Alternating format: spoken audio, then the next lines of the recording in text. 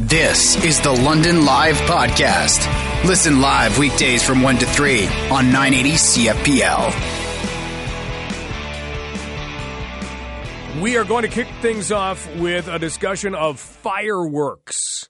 Not Katy Perry's fireworks, not fireworks at City Hall. Everything's pretty calm. But actual fireworks shows. One that is not going to be taking place on the Victoria Day weekend, the May 2-4 weekend, put on annually by the Fanshawe Optimist Club. It is, at least I'm thinking it won't. I don't know. Is there a chance that it's salvaged? I don't know. I mean, we love fireworks shows. They're great. We get so many calls to the newsroom, and they ask the hardest question to answer. We're asked questions every day when you answer the phone and someone has a question, and we do our best to answer them. Hardest question to answer is this one. When do the fireworks start? Like 9:30? I can't really say 9. Will it be dark by 9:30? When it's dark is the answer to the question, but people always want a specific time. The other hardest question is, when's it going to snow? Today?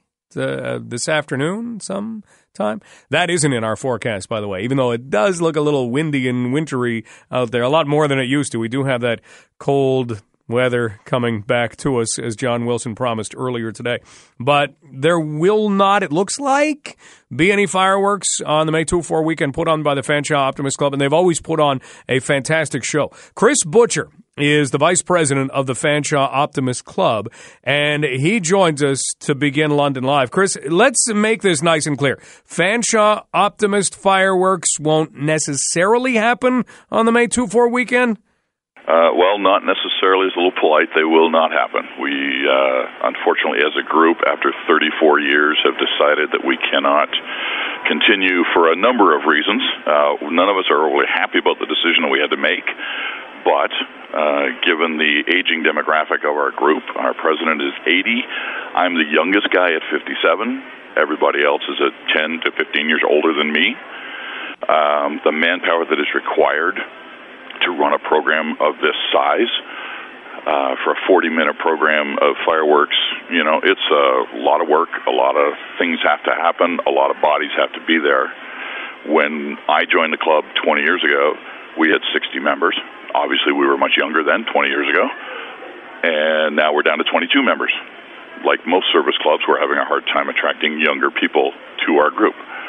Therefore, you can't run a program that size with 22 people. And if we don't get the weather, which happened 2 years ago, we had to go to our rain date. And then last year was very cold, so you don't get the cars in. You don't bring in the income, and you can't cover your costs. And let's remember, you're using this as a major fundraiser, right? This is our biggest fundraiser that we do, yes. And the money all goes right back into the community. Just to give people an example of the things that we do, we rebuilt 2 parks in our area in the last 5 years to the tune of $135,000. Well, if we don't make money on fireworks, if we lose like we have the last 2 years, then we can't do those things.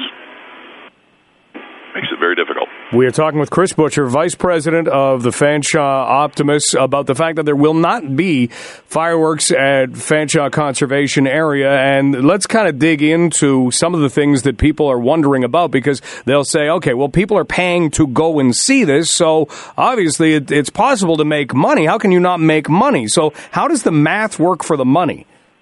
Well, just to give you, without going into our in-depth financials, obviously, but in a 40-minute show, we blow off $15,000 for the fireworks. So the fireworks alone are $15,000 just to buy them. Then you have all the other things that go into. We have the police presence on the road. We have to rent porta potties. We have to. There's a long, long list of things that cost us money. So your money that it costs to put on the show is considerably more than that. So if we get 1,000 cars, right, then we make a little bit of money. If we get 1,200 or 1,300, we've made a nice profit. If we get 653, like we did last year, we've lost money. It doesn't even cover the fireworks. Simple math, and we have to sort of outsource. We contact the Rovers group. There's a medical rover group here in town. and we contact them instead of paying St. John's. They're all equally as trained as the guys at St. John's, so they come out and do our med for us. But we have to make a donation to their equipment and stuff, so they work in kind. That sort of thing happens, but, it's getting to the point where 22 guys cannot run the amount of work that is needed to do this. This opens up such a bigger conversation as well, Chris, and that is the idea that you are one of 22 volunteers with the Fanshawe Optimists. We have collections of other people who are volunteering their time. This has always been done in service clubs, but you've seen the numbers change. You look at the work that you're able to do, the money that you're able to raise that goes back into the community. How concerned are you looking forward? Very much so. Very much so. We're no different than all the other service clubs, Kinsmen, Lions, all those sort of things. And they're all aging, right? Because it doesn't seem to be the thing to do is to volunteer your time in a service club anymore. And that's fine. You obviously, it's your time, and if you choose to not do this, that's fine. That's, perfectly fine. However, those things will go away if people don't start volunteering in those types of organizations again. It's a really difficult thing to get younger people interested. Part of it is, of course, we're all older and they don't think they have anything in common with us. When I started, my kids were in school. It was a way to help out. It was a way to give back.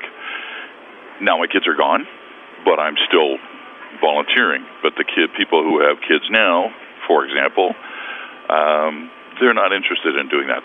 We're too busy. We don't have time. And I go, well, okay. I don't necessarily personally agree with that. I don't speak for the club on that one. I speak for myself. You have the same amount of time as I do. I run my own business. I volunteer. I have 3 kids and 4 grandkids. All that stuff. I'm just as busy guy as anybody else. I choose to make time, and people are not choosing to make time anymore, which is really too bad because the programs that we run are going to go away if we don't get more people. And I'm not just the Fanshawe Optimist, but every Optimist, Lions, Kinsman, whatever group it is, it's all the same thing. We're all having a hard time getting new members and younger members. And there is so much quiet work being done behind the scenes that there's no way we even realize the things that these service clubs and your service club are doing. Heck no. No, people really don't have any idea. For example, we run a Friday night dance at Jack Chambers School for all the grades 7 and 8s in our area once a month, every first Friday of the month or whatever it is. People don't know that, right? They don't think that. That's not a fundraiser for us. That's just a way to give back, to give the kids somewhere fun to go where they're safe and they can dance the night away and have a good time. We donate money to, the list is endless. The last time I checked, the number of donations that we've made in the course of any given year is about 50 different places, whether it's Boy Scouts, sports teams, Child Can, you name it, we're handing over money to it. And we won't be able to do that if things like the major fundraisers like fireworks can't go forward. It's that simple. That's right. We're talking with Chris Butcher, Vice President of the Fanshawe Optimist Club. We're talking about the fact that fireworks are not going to be happening in the Fanshawe Conservation Area over the May 2-4 weekend as we normally see, and the idea that this is part of a much larger picture. So with the club unable to do this, if this was your major fundraiser, what do you do as a club to look at other ways to raise money? Is that kind of in the creation process right now, or have you talked about it? We obviously have talked about it. We are in the middle of deciding what to do with the club and how we want to go forward. Obviously, we don't want to fold the club. That's not really on the table, certainly not as yet. What we would like to do is find some younger members with some fresh ideas, because ours are clearly old and staid, just like most of our members. So we're looking at trying to attract younger people who have some fresh ideas and some different ideas on how to do some fundraising and how to give back to the community, because that's what we do, and everything we do is a focus on youth. So, we're all about that. I guess as a final thing, if there's somebody listening now who thinks, you know what, Chris is saying things and I'm listening and I want to do this, how do they become an optimist? It's actually fairly simple. They just have to get a hold of any optimist, and they can call me anytime they like at my butcher shop in the Covent Garden Market. And we run through a process, I should say, where they have to be sponsored, but that's really not a big to-do. They have to meet certain criteria, but, it's not difficult. You just have to get a hold of any Optimus member, and generally they like to join one in their group, and I believe there's 14 different Optimus groups in the city, so it's not difficult to find one. Most of us are on Facebook and online and whatnot, and just put the name forward, and they'll be an Optimist in short order. And then they, too, can come out and help out and see what we do. Well, I love how you said it, that you're not any less busy than anybody else, but you find the time. You make the time. I do. That's my choice. I choose to do that. And I get so much more out of it than I put into it. Hey, Chris, thanks so much for the conversation today. My pleasure. Thanks for calling. I appreciate it. That's Chris Butcher, VP of the Fanshawe Optimist Club. And as much as this story began about, hey, fireworks aren't happening at Fanshawe Conservation Area put on by the Fanshawe Optimist Club, it's more to it. There is more to it than that. It's bigger than that. And to look at service clubs, and the Optimists are an example, but they're not the only example. How long have we had Lions Club, Kinsman, Rotary, Optimist Club? And you look at what they do, and a lot of it is done so quietly, Legion. And yet, if it wasn't there, it would be missed. And that's something that we are seeing dwindle. And as Chris points out, this is not just people saying, I'm too busy, because he's a busy guy. Part-time job, runs his own business, volunteers, has kids, has grandkids. Everybody allows themselves to get busy. What is our world like without service clubs? I'm not sure.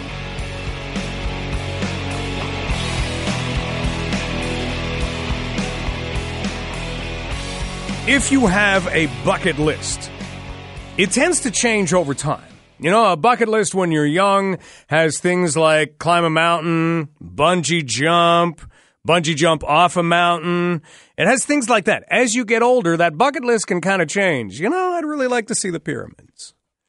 I'd really like to dip my foot in both oceans. On that vein, I'd really like to see this entire country from Toronto all the way out west. And Via Rail has provided a little something that allows you to do that. It's called the Canadian. It is a train that basically goes from Toronto all the way out to Vancouver, and people will put things like that on their bucket list saying, I gotta do this. This country is beautiful. I'm going to ride across the prairies. I'm going to ride through the mountains and not have to worry about navigating on the Coquihalla. This is outstanding. And that's something that is set out. Well, thanks to the reporting done by Global News investigative journalist Megan Robinson, along with Mike D'Souza, there's an issue going on with this kind of a trip. If you like that trip, do you also like delays? Potentially lengthy delays. Usually people don't include that on the bucket list. Yeah, I haven't stood in line enough. I haven't sat idle enough in my life. I hope I get a chance to do that. Maybe I can do it while on my trip out west. Nobody wants that. So let's get to the bottom of what is going on here, because Megan Robinson, investigative journalist with Global News, joins us on London Live. Megan, thanks so much for being here. Yeah, thanks so much for having me, Mike. And kind of on that same note, yes, this is a bucket list, but world-famous trip. It is so beautiful, and if you can afford the luxuries of a 4+ day trip from Toronto to Vancouver or vice versa, there are so many amazing things you could see, but also you can be treated to a Red Seal chef and fresh meals and good, nice linens and a comfortable bed. But if you can't afford those things and you are in economy class, well, it could be a long 4 days, and you might face some delays, which unfortunately now most people do. And you mentioned it, world famous. The Canadian is considered that flagship train of Via Rail, isn't it? Yeah, and most people describe it as, this very romantic, quiet time. A lot of people think of train travel as a chance to just relax and disconnect. A lot of the route from Toronto to Vancouver doesn't actually have cell service. So you're really disconnected and forced to just enjoy yourself. And sometimes you can. Sometimes you can't. A lot of the attendants do play, guitar, or they've got magazines for you to read, or people will play card games and entertain one another. And a lot of the experiences are good. There's even a group of train enthusiasts that take a trip once a year, usually around this time, and they're called the Moonlighters, and they get to see things in a really special way. It's done kind of especially for them, but they kind of get the best experience for the year. Now, that's fantastic. All of this stuff sounds good. It sounds like I'm ready to sign up, but let's go back to something you said almost right off the start. If you're in economy class, you can expect delays, and this is something that you wouldn't want. Is it something that's relatively new? No, not at all. And just to confirm, even if you're in the prestige class, you're still experiencing delays. You just might be a little bit more comfortable if, say, you were delayed upwards of 43 hours, which is the longest delay that we've been able to track. 43 hours, almost 2 days. And that happened on one trip in January 2018 from Toronto to Vancouver. And so it was 43 hours behind schedule. When that happened, people are stuck on a train. Now, if it's 4 hours or 43 hours, there's a mandate that they are not allowed to let you off the train unless you are at a proper station. You can't just get off the train. It's illegal. And so during that month of January back in 2018, none of the westbound Canadian trains were on time with an average delay of 29 hours. So you are losing more than a day. Via Rail does warn against this. If you go to their website right now, no matter where you are booking a train in Canada, there's a warning that says, we do not own most of the tracks that we use, and we cannot control if your trip is on time. Do not book connections or anything the day you are expected to arrive, because there's a good chance you're going to be late. And all of that, of course, is an explanation into some of why this is happening.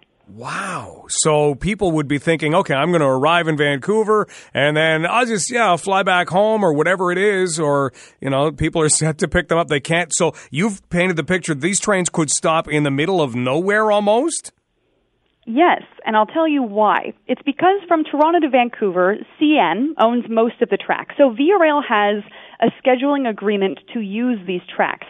Each year, CN ships about $250 billion of products, oil, grain, timber, but Via Rail has admitted in some of their recent reports that they don't get priority on the tracks because, they're much smaller, and they have to pull off to the side for these passing tracks, so these freight trains that are CN-owned can go by. Sometimes these trains are 16,000 feet long, and passenger trains are just forced to get out of the way.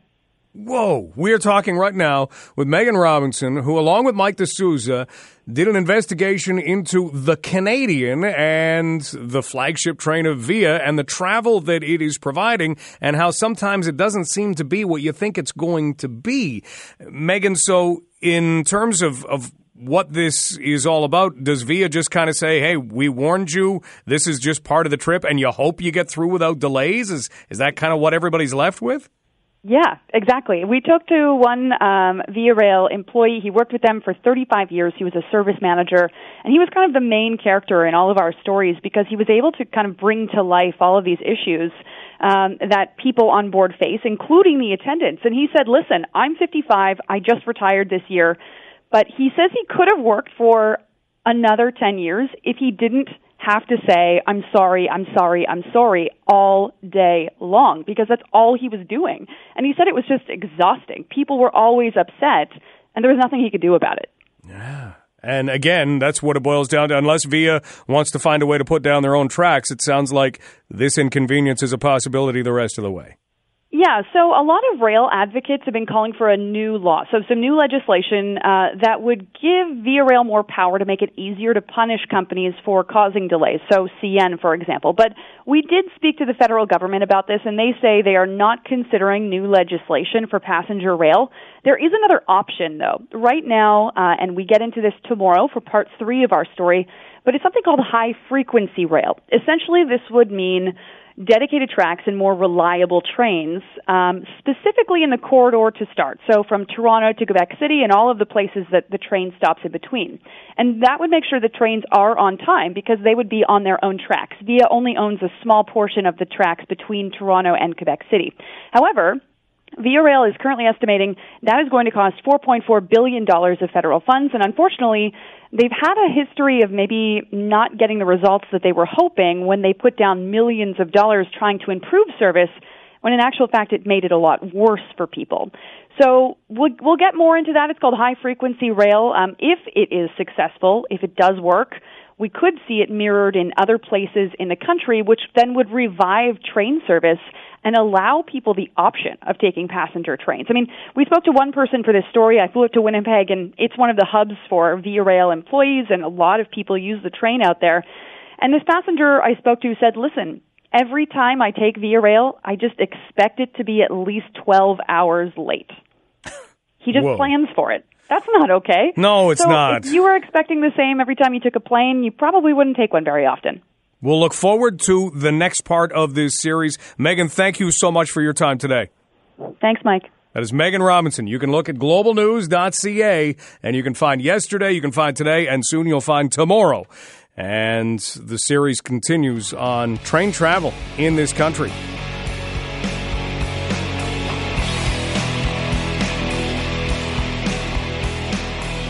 Let's look back. Yesterday, we had, you can call it a scandal exposed. It's been called an international scheme.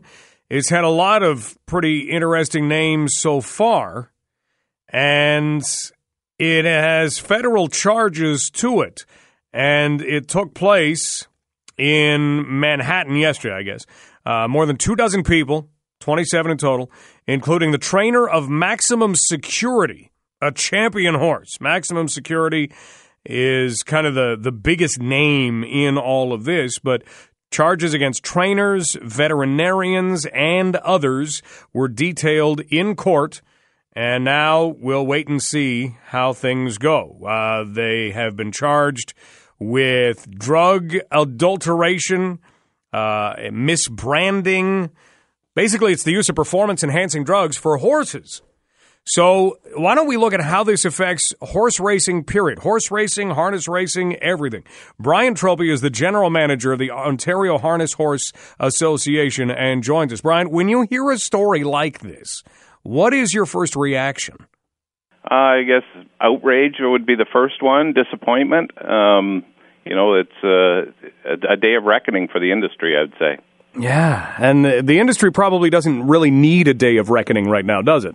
No, not similar to any other industry. I mean, bad news is bad news, and unfortunately, we've got horrible news for our industry, and a few bad actors are casting a black cloud over the industry. So I'm encouraged by the fact that they were caught, and obviously, if the allegations are true, that the penalties will be significant enough that will deter anybody else from trying to do what they were alleged to have been done.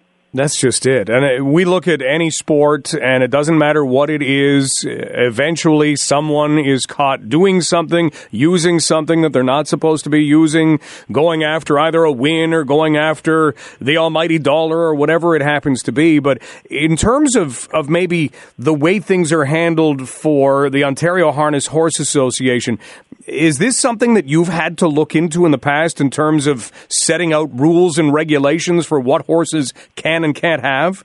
Yeah, definitely. And there's a list of therapeutic medications. I mean, they're athletes, and they take same things that athletes take. They're treated for ulcers or allergies or, muscle soreness, all those types of things. And there's therapeutic medication guidelines, and you're allowed to use those on horses, but not within a certain period prior to a race. So in Ontario, for instance, we probably have some of the most strictest guidelines against medication use, and a horse that's entered the race can't have anything other than an anti-bleeder medication called Lasix within 24 hours of the race. And we also have some of the strictest penalties if people are caught with enhancing drugs. And in Ontario, we also have what they call out-of-competition testing, where our regulator can show up unannounced at any facility where horses are stabled and do an unannounced search of the barn. So I think that Ontario is probably ahead of most jurisdictions as far as trying to make sure that everything's fair. Brian Troppi joining us, the general manager of the Ontario Harness Horse Association, as we look back to charges that were laid in Manhattan, and we look at now what that does for the industry and kind of the questions that people ask. In putting all of that together, how long a process has that been? I mean, when would this stuff have even started? Well, all I know is, what I've been reading and hearing, and my understanding is that it's been something that they've been working on for a couple of years now. And, there's a lot of undercover work that was done and wiretapping and recording phone calls and capturing text messages and stuff. So it was a very in-depth investigation. And, the people that they've caught were some very high-profile people.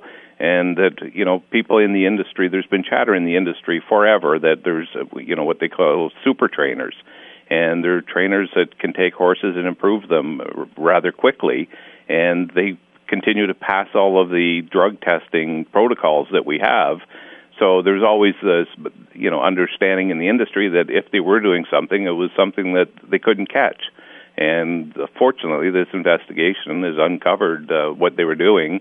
And like I say, hopefully it's deterrent enough for others that are contemplating doing those types of things not to do it, because there's nothing more important to the people that work hard and do things fair and play by the rules to make sure that they have a level playing field. And that's the biggest question. And then, of course, we're an industry that relies on our customer wagering, and it's our obligation to ensure that they're wagering on a fair product. Yeah, and that's just it. I mean, when you add in that aspect of it, it kind of takes it to a different dimension. We're talking with Brian Troppi, General Manager of the Ontario Harness Horse Association. When you go back to when you created regulations, or when the Ontario Harness Horse Association started to create the regulations that you looked at and that are kind of tough with people coming in unannounced, how long has that process been going on? We didn't create them. It's the Ontario Racing Commission that created them, and it's a federal program. The Canadian Parimutuel Agency runs the drug testing in racing, and it's been going on for probably close to 100 years.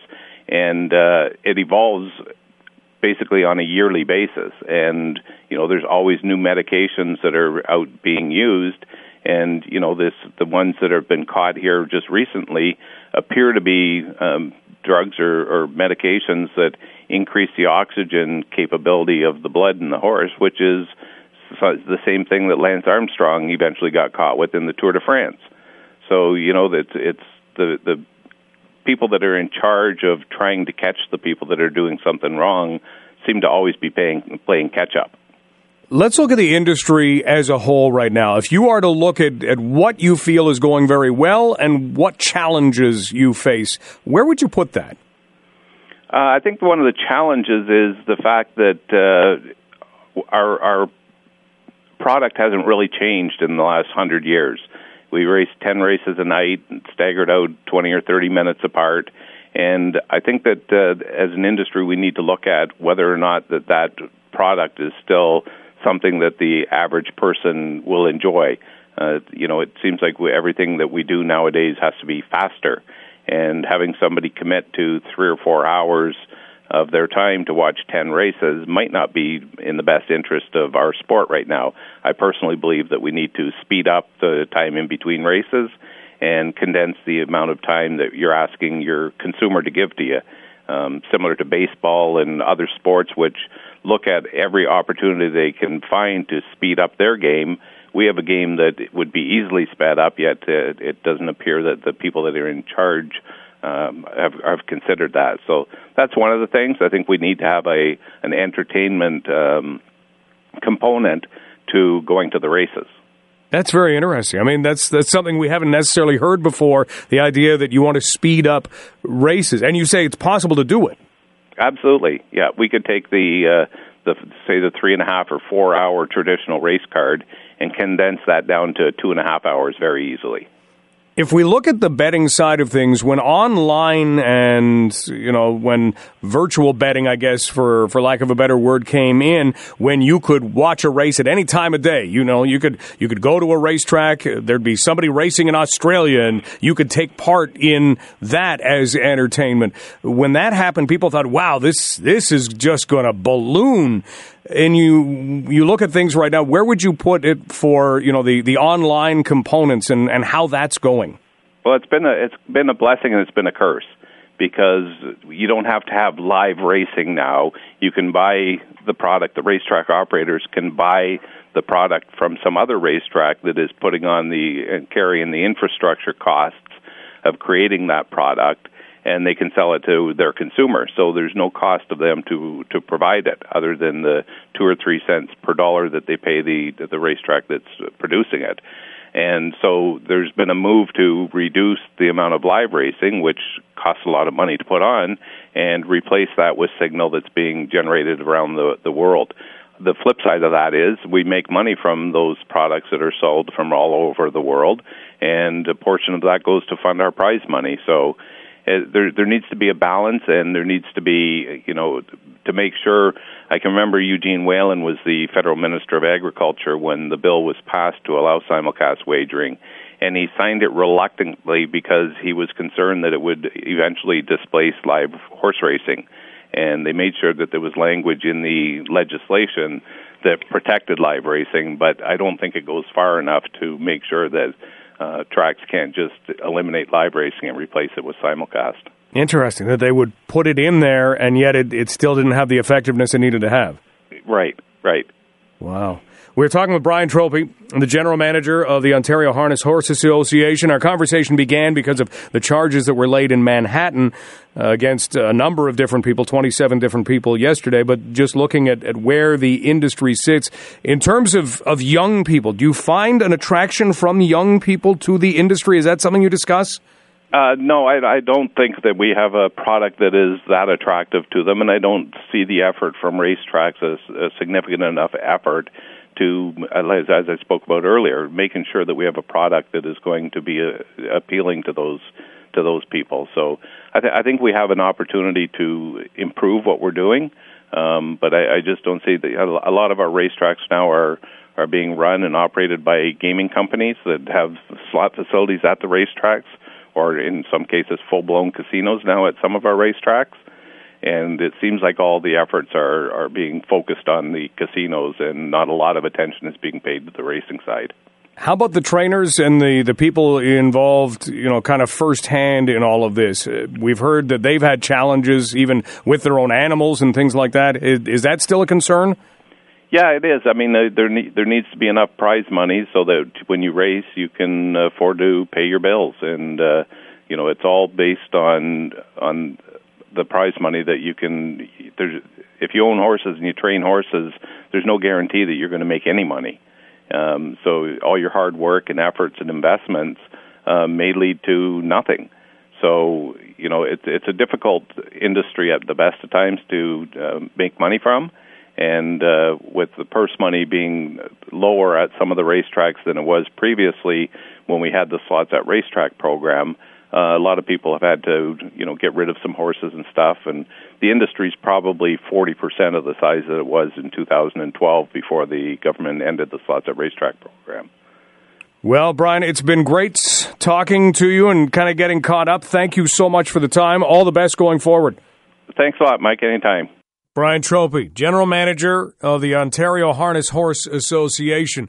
We'll talk again, because that is an industry that bears a lot of watching, because it has had great health in its time. But you just heard the numbers that Brian mentioned at the end. I mean, we have seen a decline. We have seen challenges in terms of the cost of animals. We've seen challenges in the way that racetracks are run, and now it's kind of slots and racetrack, or now casino and racetrack, and they kind of go hand in hand, but the casino and slots kind of becomes that primary. And if you look at it as a sport, is it like boxing? Is it the fact that it's hard to follow? If you make something easy to follow, then you're doing yourself a favor. If people know when you play. The NFL is the best example of this. And as much as it likes to play on Thursdays and a game on Monday and toward the end of the season, maybe a Saturday or two, you know that NFL games are on Sunday. You know that they happen between September and when the playoffs start in January. And then the Super Bowl used to be late January, now early February. But you know that. And that's one of those things that makes the NFL so easy to follow and almost always ensures its popularity. And if you can look at schedules for other leagues, you know if you follow the London Knights, the Toronto Maple Leafs, you know the Maple Leafs play tonight, you know the Knights play on Friday, and it's easy to find that information. If you want information about how a team is doing, you can find it. If we took some of the best horses and put them into a league, first off, I don't know how you would do that. You know, under the brand of an ownership, they already have owners. And you've got more owners. You don't have owners that are able to own 25 horses in every single instance. Some owners will have one or two. So that's not going to work. And nobody's going to be traveling around that much, bringing the horse around that much in order to race. You're going to go to the tracks, you know, and you're going to go to your home track more than you are going to make trips all over the place. So, you know, that's not a way to do it. So in the end, you're left with a sport that in a landscape that is always notifying you of something that has difficulty doing it for anybody who is not already brought up in it or who has not already been exposed to it. And that's maybe the toughest thing going for harness racing right now. You've been listening to the London Live Podcast. Catch the show live on weekdays from 1 to 3.